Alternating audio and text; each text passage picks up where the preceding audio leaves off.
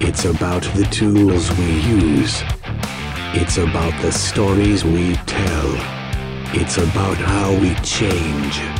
It's evolution, baby.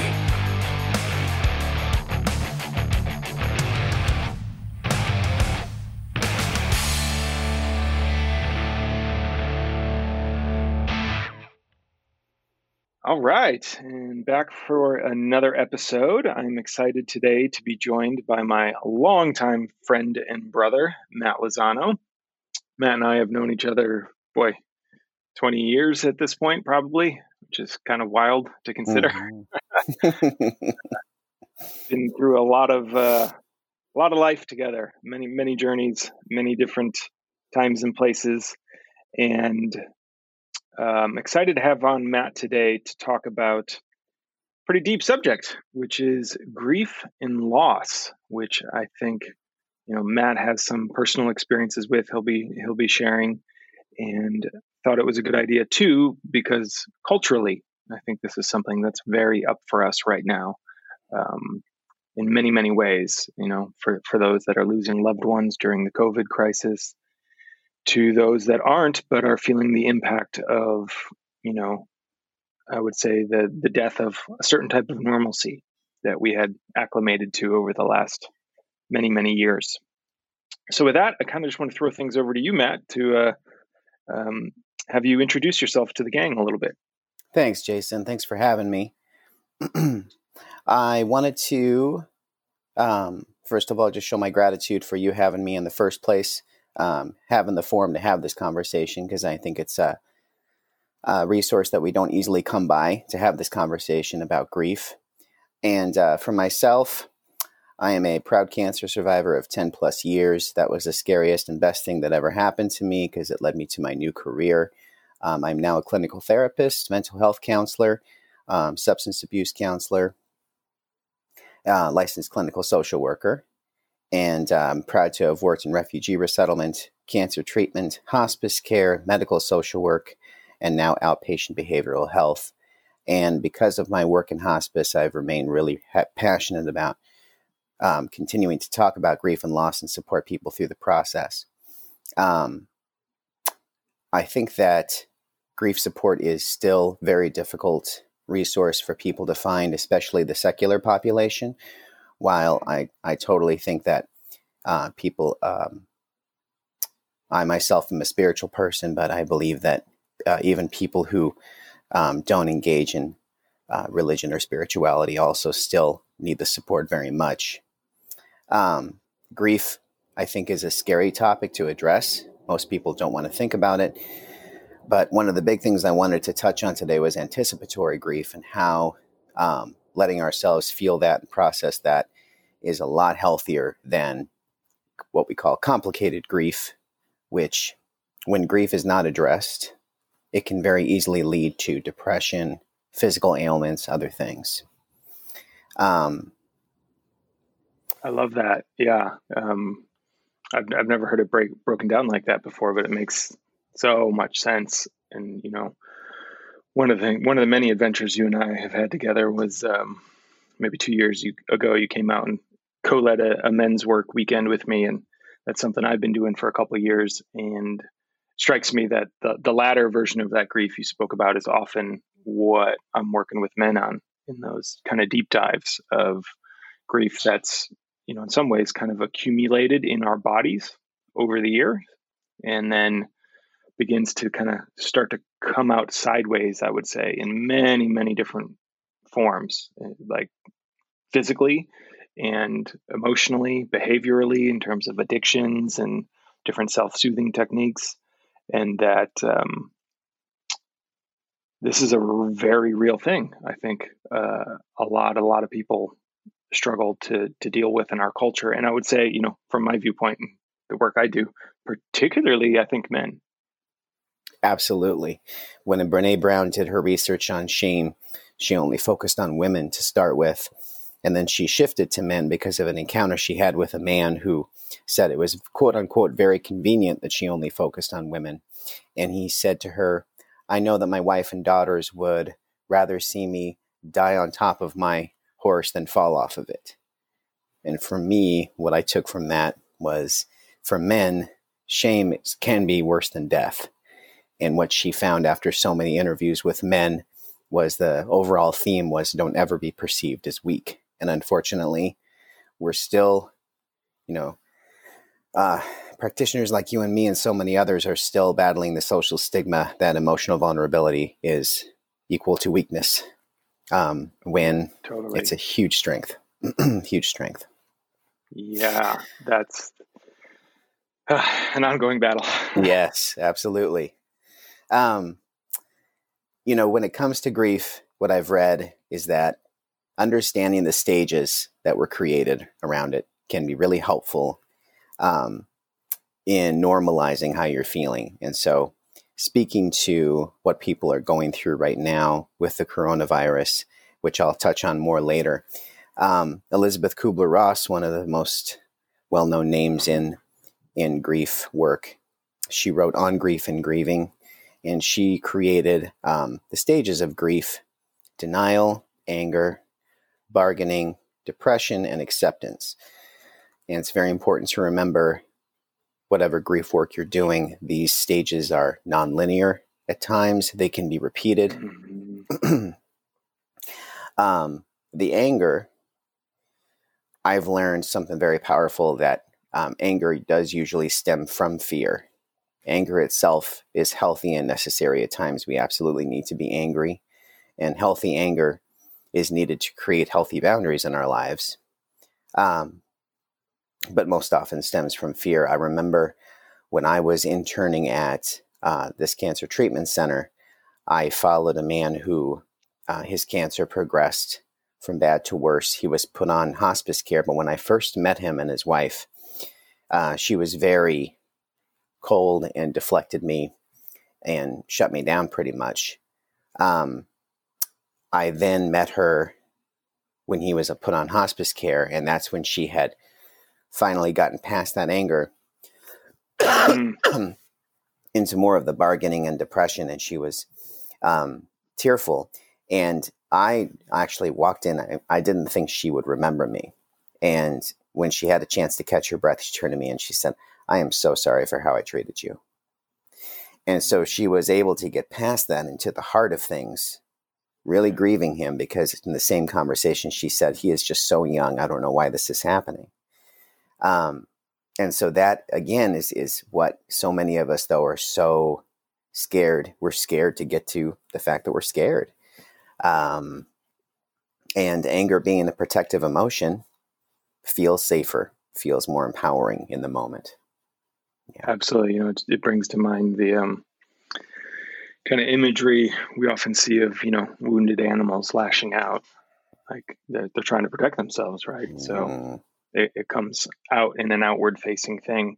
And yeah, I love that reframe, because that's definitely something, I have to work with a lot of men on, either men that are too angry and flow over into the realm of aggression, which I think is the unhealthy version of that, where, it comes outward face towards people and impacts them in negative ways, versus, clean anger is just an expression of an energy, right?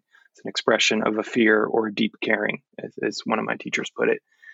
And that, or other guys, kind of more on the nice guy side of the spectrum, that have just totally shut it down, right? It's not okay. It's dangerous. I don't want to hurt anyone. And then, that gets internalized in some pretty dangerous ways. And dissecting those and, learning how to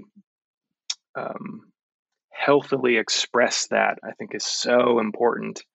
And, in a lot of the work I've done, and with one of my teachers, what he kind of pointed out, that which really seems to flow into this quite a bit, is, there's often a correlation. And I think in men, I've often seen that anger often will morph into anguish. Like it gets the energy moving, and then the deep fear, the deep caring really comes out when there's a good container around it, when there's support, when it's, valued, and, there's someone like you, I think, present to witness that. But I think that's such a key key stage to, create the healthiest version of. I would say, right, to give it the healthiest place to go and to honor it and to not get stuck there, though. Yep, absolutely. And you hit on something really important there, and that the term I learned in a lot of my work with the Wellness Institute was holding the space for each other. So yeah, David Kessler, who's someone who co-wrote On Grief and Grieving with Kubler-Ross, and who I'll talk about in a sec, he made the point that emotions need motion. So when you talk about getting stuck there, as long as someone has those other people that are willing to hold the space for them, the image of others just having a circle around someone and that person being able to feel angry, sad, scared, whatever it is really powerful. If they are surrounded with, you touched on both toxic masculinity or men that don't feel like they can own their own masculinity, that can't be a safe space for anyone involved. Totally. Yeah. And that's, for those that know me, it's one of the many reasons the power of that group work is one of the many, many reasons I'm such a strong proponent of, I think every man should be in a men's group and have a place they can regularly go to check in like that. And if they don't have something like that available, to find some kind of group, like which I imagine you'll talk about later. And that, I love this other thing I want to circle back to that is related to that, I think, is the deeper work that I am starting to see, take hold of this meme that's starting to spread that I certainly try to champion in a lot of ways, that, actually real strength is vulnerability, right? Like, and I give this image all the time of like, who would you consider the braver warrior? The one that's afraid to feel something, or the one that's willing to feel something? Right? Like, just very simple. That's like, right. the one that's willing to feel something. It's always the braver choice to feel in the work that at least I am a proponent of. And that, this emotional vulnerability is such an important thing to, and I see this a lot with some of my older clients. And, once you become aware of it, it's kind of hard to unsee. And, this is a bit of a judgment, but as you move through the world, you can start to see how people's bodies take the shape of what they haven't been willing to feel in some ways. Absolutely. Right. Particularly, into like 50s, 60s, 70s, there can be like a tightness or a sharpness in some people's bodies, just like it's hard to explain, or like a permanent slumping over, of some people. And this is where I want to circle back to, I love this idea you introduced of acute grief. And I imagine that's one way to kind of prevent that, but I'm curious for you to kind of talk about that a little more. Absolutely. Dealing with acute grief, which happens right after the loss. And it's important for everyone to understand that when we talk about grief and loss, we're not just talking about death of loved ones. People need to understand they need to grieve when they're going through a breakup, when they're going through any kind of huge change. And they can be positive too. People going to retirement, students graduating. We always don't realize until after the fact how many things we are losing in the process, and we need to allow ourselves to grieve those things. And then, of course, as we'll talk more on as we go, our current circumstances during the quarantine. We're all going through a lot of collective grief right now.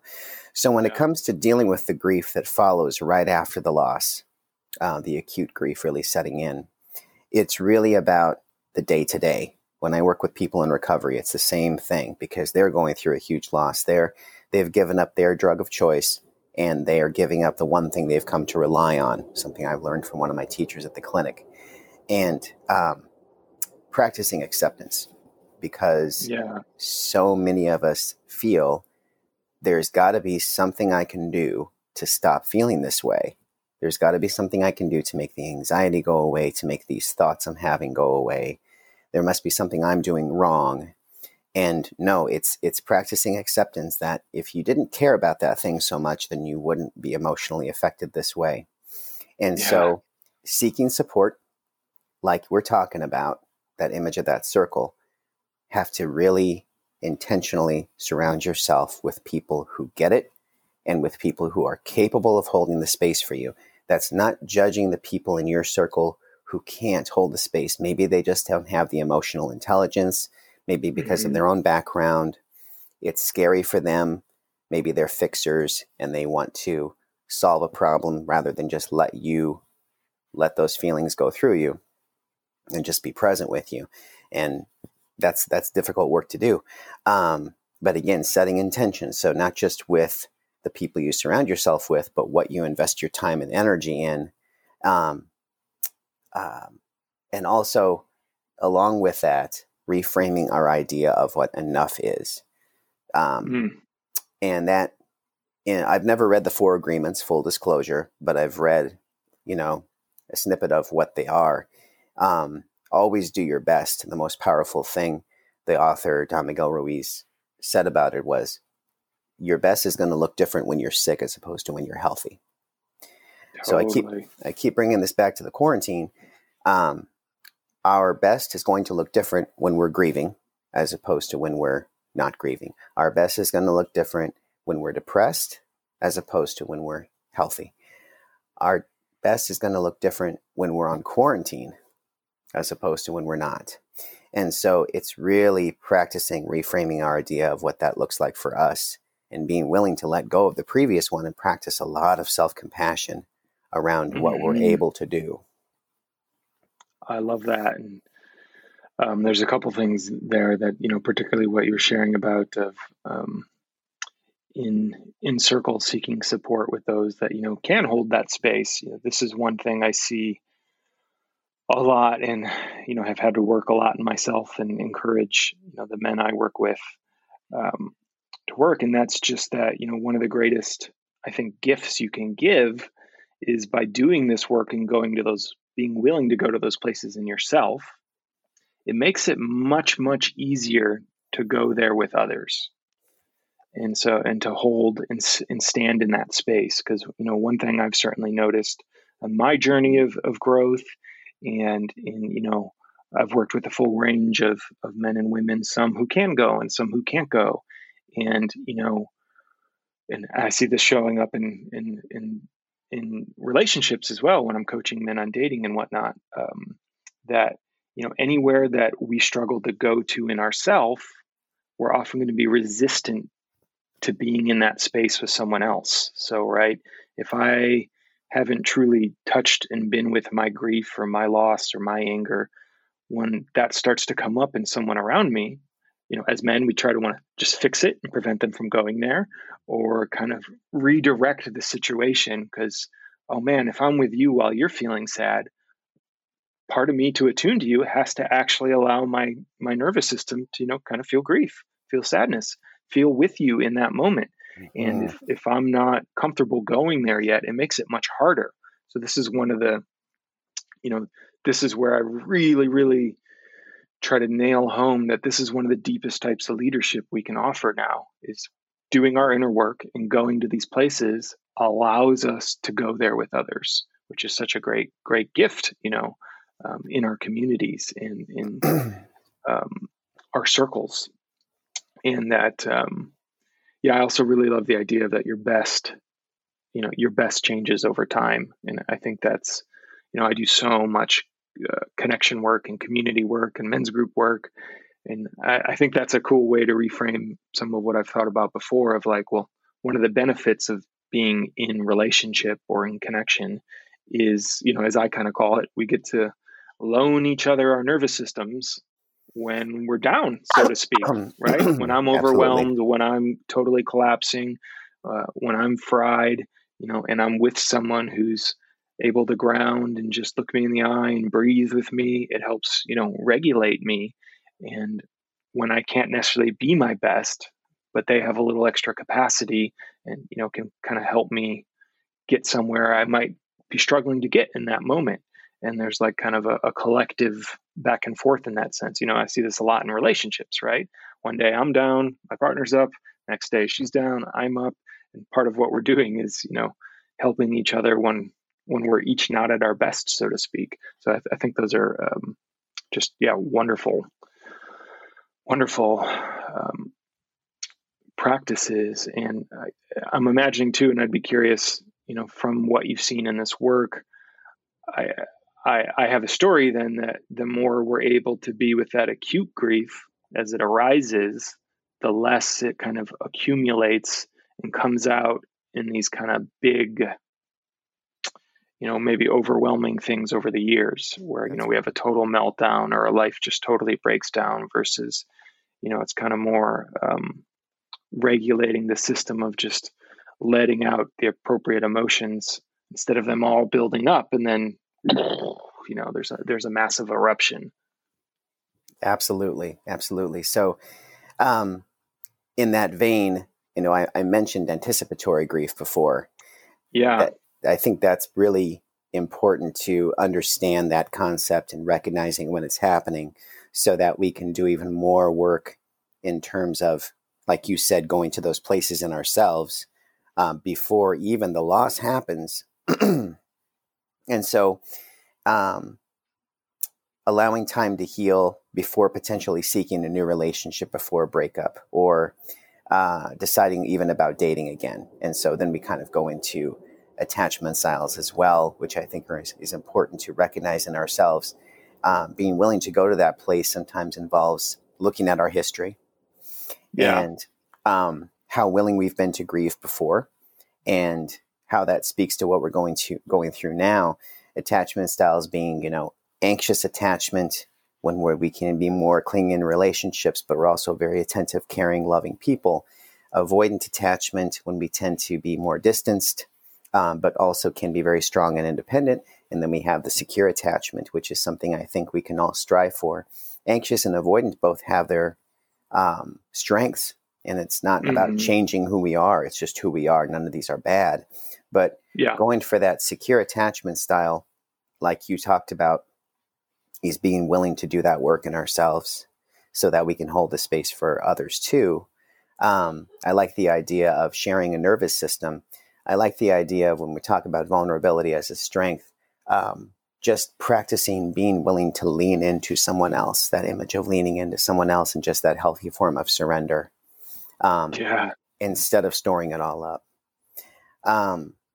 In the same vein, anticipatory grief, you lose your job or you're fired, allow time to grieve. There's going to be anger in that. There also should be sadness in that, recognizing that you are having to leave behind a big part of what's become your identity, but also in accepting the grief process, doing the work, you are more than that position. You're more than that title. Just like when I work with people in recovery, they are more than their addictions.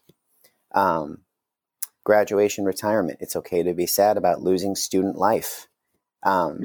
Because it's such a huge part of our social lives when we're in that community. And it's, of course, and with retirement too, because people are excited to not have to go to that day job again, but they don't realize they're not going to see those people anymore every day. They're not going to be on that same commute. Their life is going to change dramatically. A big thing when it comes to anticipatory grief is I relate it to when I work with people in recovery. There's a concept called PAWS, post-acute withdrawal syndrome. So it can go from anywhere from a few months to up to 2 years.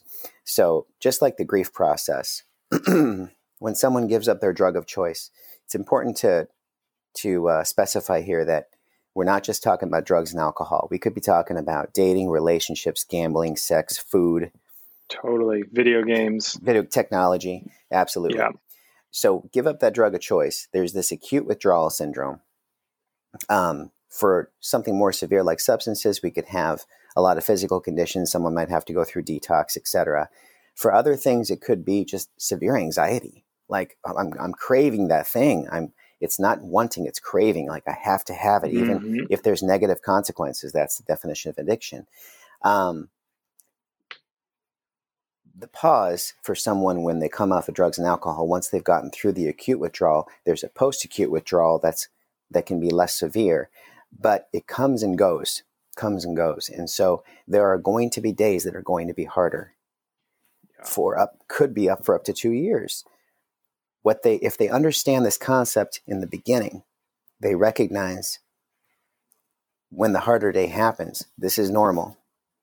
I knew this was coming. I can deal with this. It's going to pass. If they don't know about it, they can have a hard day like that after they've had this stretch of sobriety where they're like, wow, this is great. Yeah. I wish I'd made this change sooner. This is going so well. And then they have the hard day and they're like, oh, what did I do wrong? There must be something really bad happening here. I made the wrong choice. I might as well go back to what I was doing before. Same thing with grief.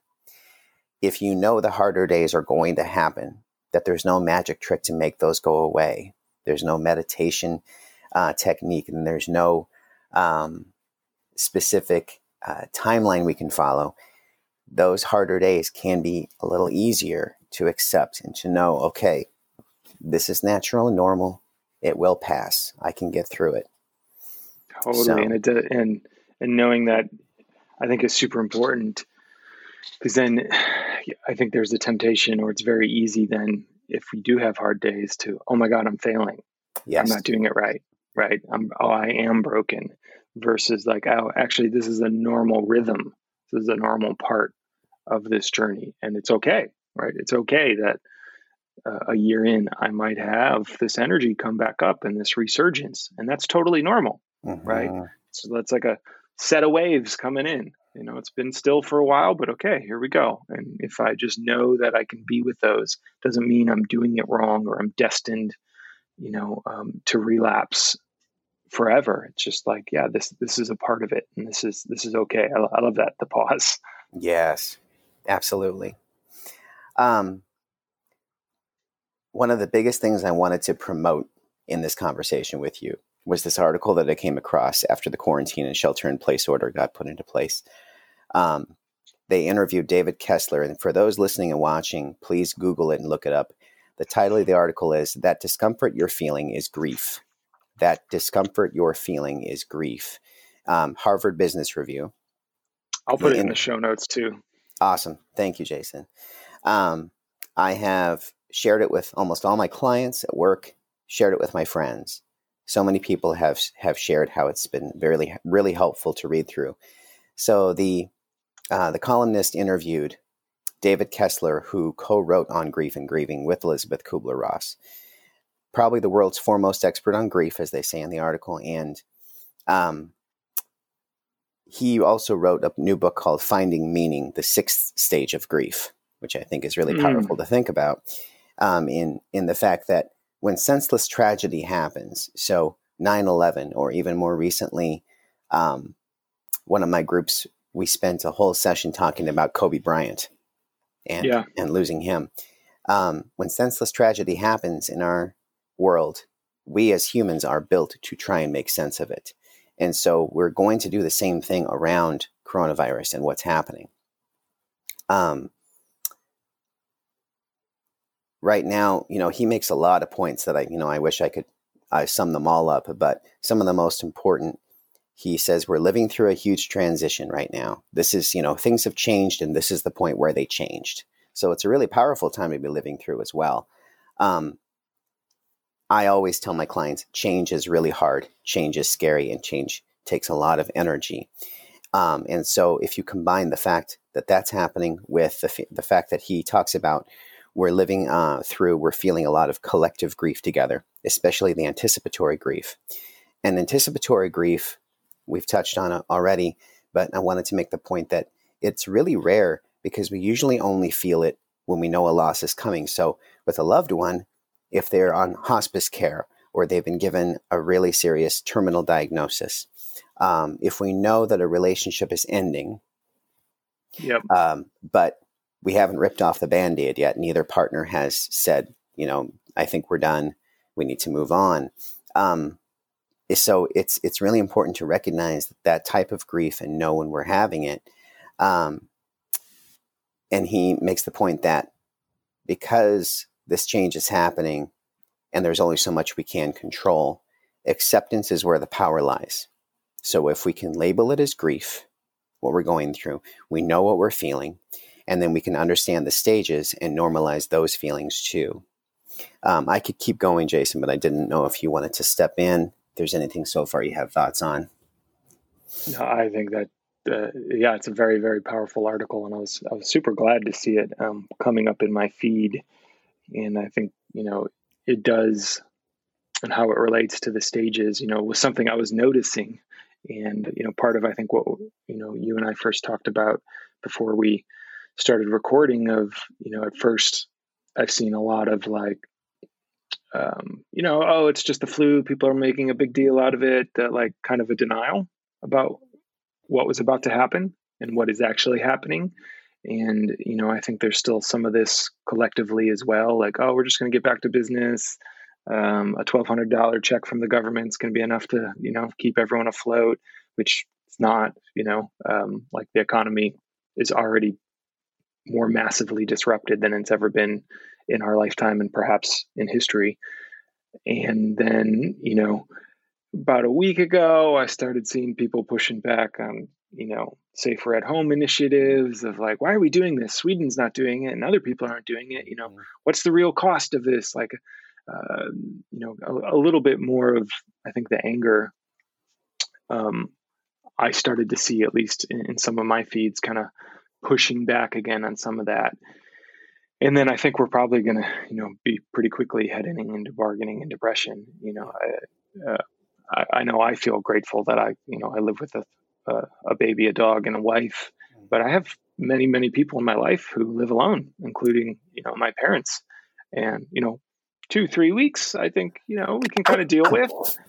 But a month, 2 months, 3 months, I think is going to be where real depression starts to kick in. And, this is combined with then the intensity, I think, of what's happening now is the very thing we would normally use to support ourselves through that, which is community, which is connection, which is co-regulation, which is touch. A lot of people can't do. Yeah. And, we have to very intentionally kind of create these virtual connections the best we can right now to deal with that. But, I do think it's like the earthquake already happened and the tsunami is, it's really just starting, particularly around these kind of, around, I think, this wave of grief and the job losses are just starting, deaths are still really just ramping up. And I think deeper than that, at least from my mind, is that, for me, it's like I can feel there's a grieving around a certain type of naivety or innocence of like, I'm just going to go to that concert and barrel into a crowd of like 40 people. And, it was just the other day, or I'm going to go to the movie theater. I was just really thinking about like, wow, I actually don't know when everyone's going to be able to do that on autopilot again, meaning no one's even thinking about it. And like, that's tremendously sad to me. Absolutely. Absolutely. I think about, first of all, I think it was great when you talked about the pushback in the beginning of what you said, because I think that there's actually a lot of bargaining in that. I think that, true. We talk about people in recovery, an example is, okay, if I'm sober for 30 days and I complete an intensive outpatient program, I can go back to what I was doing before. David Kessler makes the point in the article, if I stay in for, 30 days, 6 weeks, whatever it is, then I can go back and do the things I was doing before, right? We want to know when things are going to be okay. And we want to know that if they stretch on longer, that we will still be okay. And that's so much of the bargaining process. I was thinking there was something else. I think one of the big things that's important to point out from the article that he talks about is, because I have so many people when it comes to grief, and I've had so many clients when it's coming to the quarantine, some of them have said, how do I cope with these feelings? How do I be okay with this? And some of them have had the insight to say, I know there's no magic trick you can give me, Matt, to deal with this and be okay and not feel this way. But a big thing I tell them to do that David Kessler points out is he says, you have to practice balancing your thoughts. So it's really easy for us to catastrophize, to imagine the worst case scenario. And that's something you want to shut off completely. You want to balance it. You want to manage it a different way, because when we catastrophize, when we imagine the worst case scenario, that's our mind's way of protecting ourselves. If we can imagine those things and we can consider them as possibilities, we can start to somehow mentally or emotionally prepare ourselves for them to happen. But we can't live in fear all the time either.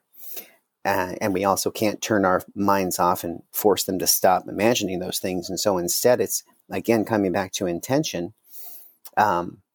For every worst case scenario, you have to make yourself, and there's no other way around it. You have to make yourself, you have to practice imagining one positive possibility.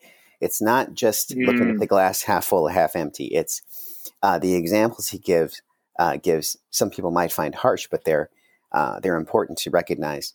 Not everyone I love dies.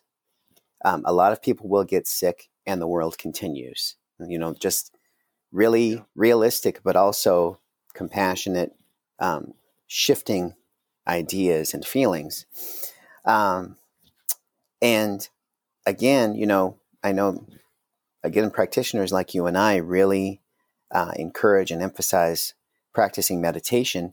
And a lot of people, are not comfortable doing it. And again, it's a practice, not one right way to do it, but you have to bring yourself back to the present as many times as possible. So I tell my clients all the time, especially in order to help them kind of reframe and comfort themselves around the idea of the quarantine. I went on a 10-day silent meditation retreat. I thank my wife profusely for that, because she went and did it and then came back right away and said, you have to go do it. And the first 3 days of that, I felt like I was going crazy. I thought, I can't keep doing this. I can't keep doing nothing but meditation. And that's all we did on that, is that we couldn't look at each other, talk to each other, gesture towards one another. 10 to 11 hours of meditation a day. You got to walk around the property, eat, sleep, and that was it. And there's this judgment around boredom. Like, I can't be bored. I'm anxious being bored. I'm not productive when I'm bored. I'm a bad person because I'm bored. I'm not doing things. And really, at the end of the day, I was fine. There was nothing that I didn't do that I couldn't do after the retreat. But where I'm connecting this is, after the first day, I'm sure everyone collectively was feeling like, I'm doing this wrong. Just like we can feel like on quarantine, I'm not doing this right. There must be more I can do. But the teacher right away just said, first day is over. What a wandering mind. What a wandering mind. And that is what we have to practice, is bringing ourselves back from those wandering thoughts to the breathing as many times as possible. Every time we imagine the worst case scenario, we have to bring ourselves back to the present, one positive possible outcome, and what we can control. And the locus of control is really important to touch on too. Internal versus external.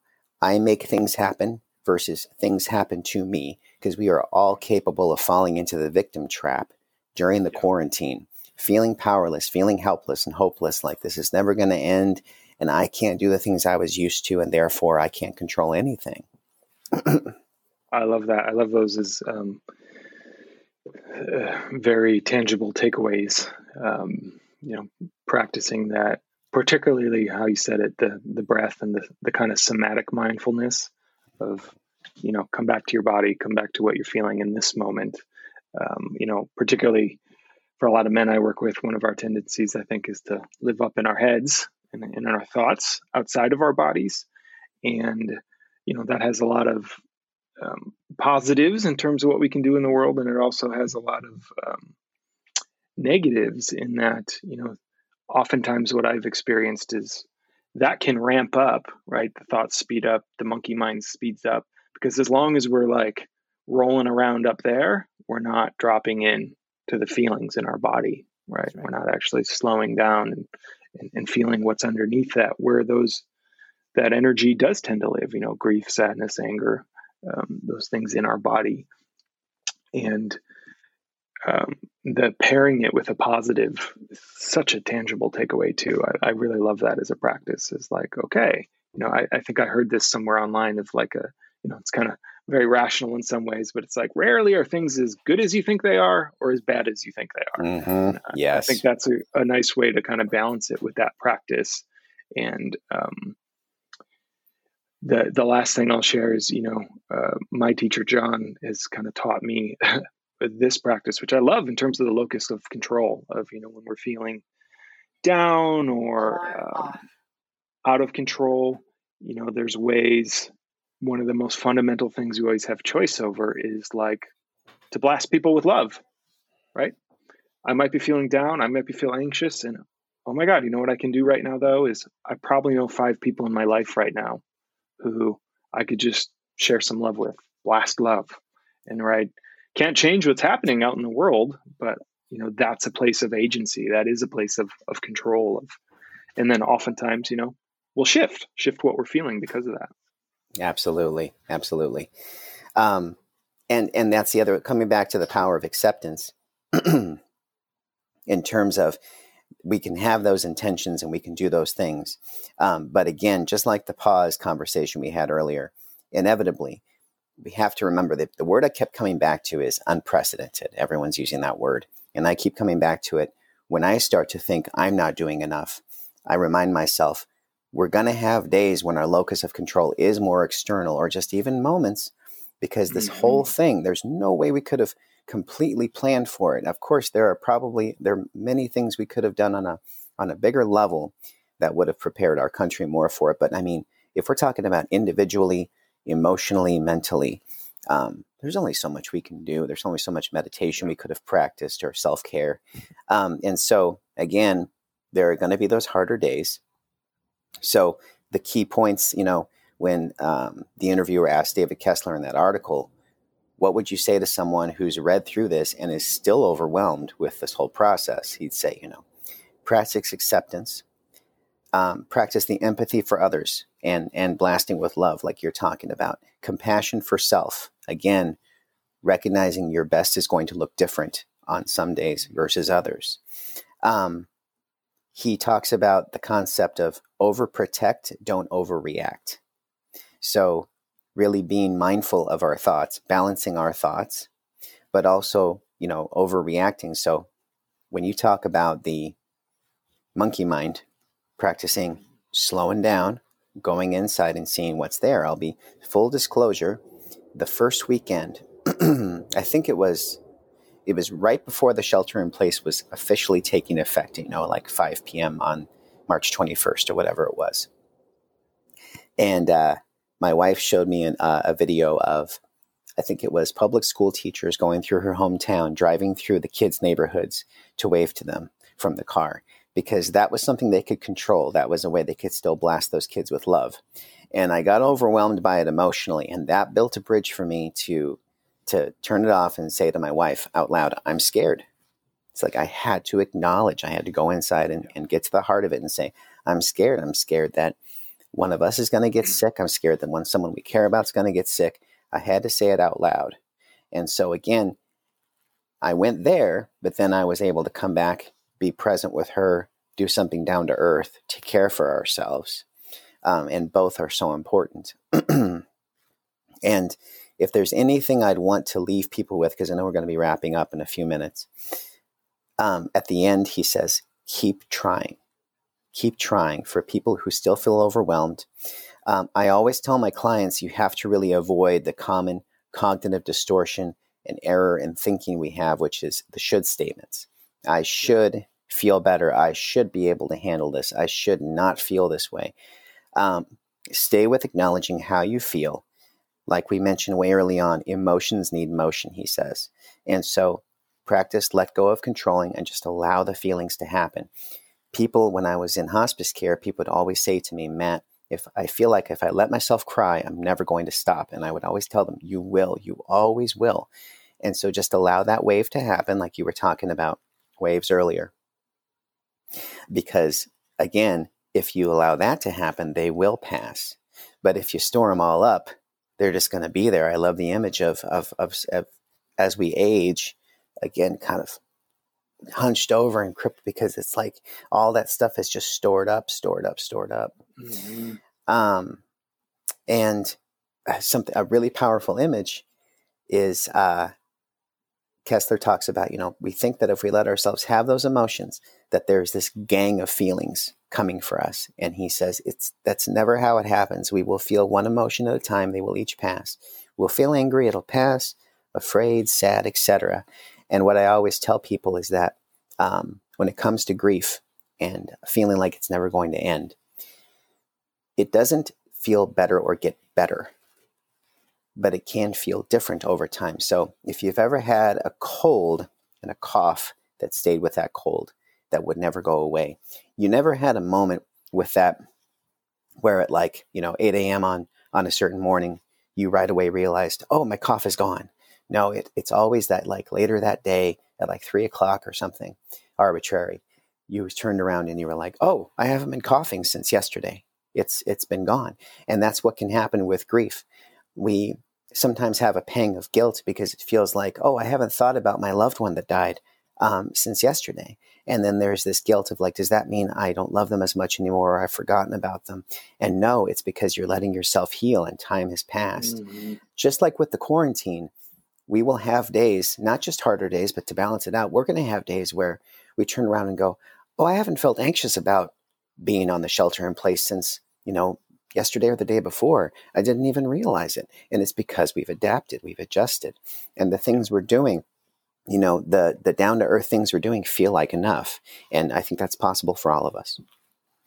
I love that, the gang of feelings and all of that. I think that's something I often hear and experience from men, but there is this thing that happens, that when we touch a feeling completely, it tends to start to dissolve, right? Sometimes in one session, and then there's more waves that come in over time, and we just keep, practice being with those waves.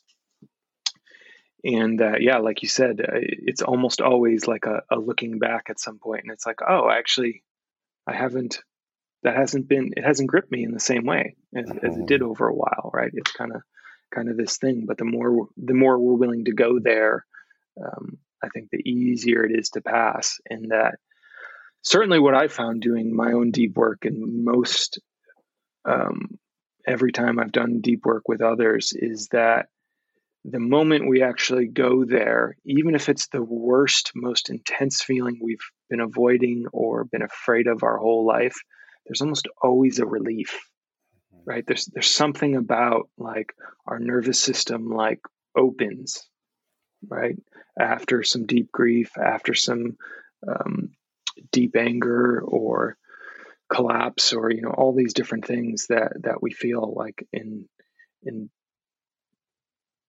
it's actually in the net always easier, right?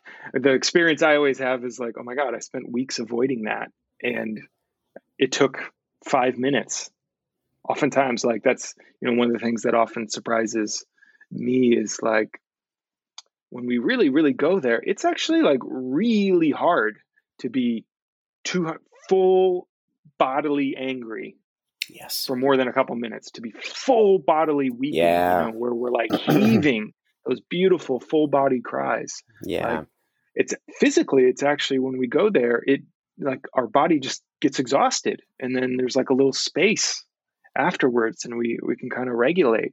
And again, doesn't mean there won't be future pockets of it, but that little space creates, I think, even more opportunity for just a little healing and capacity to come in, that then makes it even easier to kind of go there over time. But if we never have those opportunities to go there, it just builds up and becomes an even more daunting, kind of oh my God, I know there's so much there, and I'm so afraid of going there. So I love that that practice of don't fear the gang of feelings, so to speak. Just like a thought, no feeling lasts forever, and there's a beautiful freedom that can kind of come from that, of wow, okay, when I know it doesn't last forever, then I can just more directly turn towards it, Yes. as opposed to turning away from it. And That's then right. that in itself starts to create a different type of well-being of like, oh, okay, I'm feeling sad today, so I can feel sad right Mm-hmm. today. I can feel scared, as opposed to kind of the more bottling it up that culturally I think, we tend to emphasize here in the West, and that I think this is going to, everything we're going through is a big learning opportunity for us of like, yeah, how do we more consciously engage, with these topics, and even with this concept of grief, I think it is something that's not really valued so much in the West. We particularly you grieve individually alone, right, as opposed to communally grieving in a bigger way, which I think we're going to have to do Mm-hmm. to kind of move through this whole experience together as we grieve, a stage of life and a way of being, and just that doesn't doesn't mean things might actually not be better overall globally in 5 years, but it's going to be different. That's right. And it's that different, like, oh, things are different, right? Like this is an inflection point of some kind. No one knows what it's going to lead to, but there is a difference that has already happened. There's like a ripple going out, and giving ourselves space and getting into spaces where we can do that, I think, is so crucially important right now. And yeah, man, it inspires me that you're doing such deep work around this. And I'm curious if people are interested in more what you're up to. What's the best way for them to follow you or get in touch? Or are you available for virtual work? I don't even know kind of what your capacity is these days. Absolutely. So my full-time job is at the hospital, and I'm doing a lot of good work there. I'm very grateful for that, especially during this time. But I'm also starting an online grief group that's met once so far. If you want to get in touch with me and you're interested in joining that, and remember, it's open to anyone who's going through any kind of grief. It doesn't have to be the death of a loved one. It can be a breakup. It can be the coronavirus and the quarantine. It can be any huge transition in your life. You can reach me at steadfast.therapies@gmail.com. Also, you can follow me on Twitter at staysteadfast, STAYSTEADFAST. Probably the best ways. Fantastic. I would highly recommend that. Connecting to Matt if you don't have anywhere to get some support right now. The good thing is, and the other thing that warms my heart is we are starting to see a move away from the languaging of social distancing to physical distancing. As intense a time this is, we do have a lot of technology available to help us stay connected in these times. And that, I've always been shocked. Like my favorite thing still, I won't lie, is doing deep work with people in person and sitting face to face. But it is really, really remarkable how much deep work can be done remotely over video chats these days. Like it continually kind of blows my mind what's available, which I think is really great, in that it gives me a lot of hope for getting this type of work out to communities that don't already have access to it. And something like your online virtual group, I think, is a great example of that. Awesome, brother. Well, thank you so much for spearheading this, and what an amazing conversation. And I notice I feel a little bit better about the world just having had it. Me too. Thank you so much for the opportunity, Jay, and thank you for all the good work you're continuing to do, especially during this time. I hope everyone just keeps trying. Keep trying. Special shout out and thanks to Screaming Witness for the amazing intro and outro song. Check them out.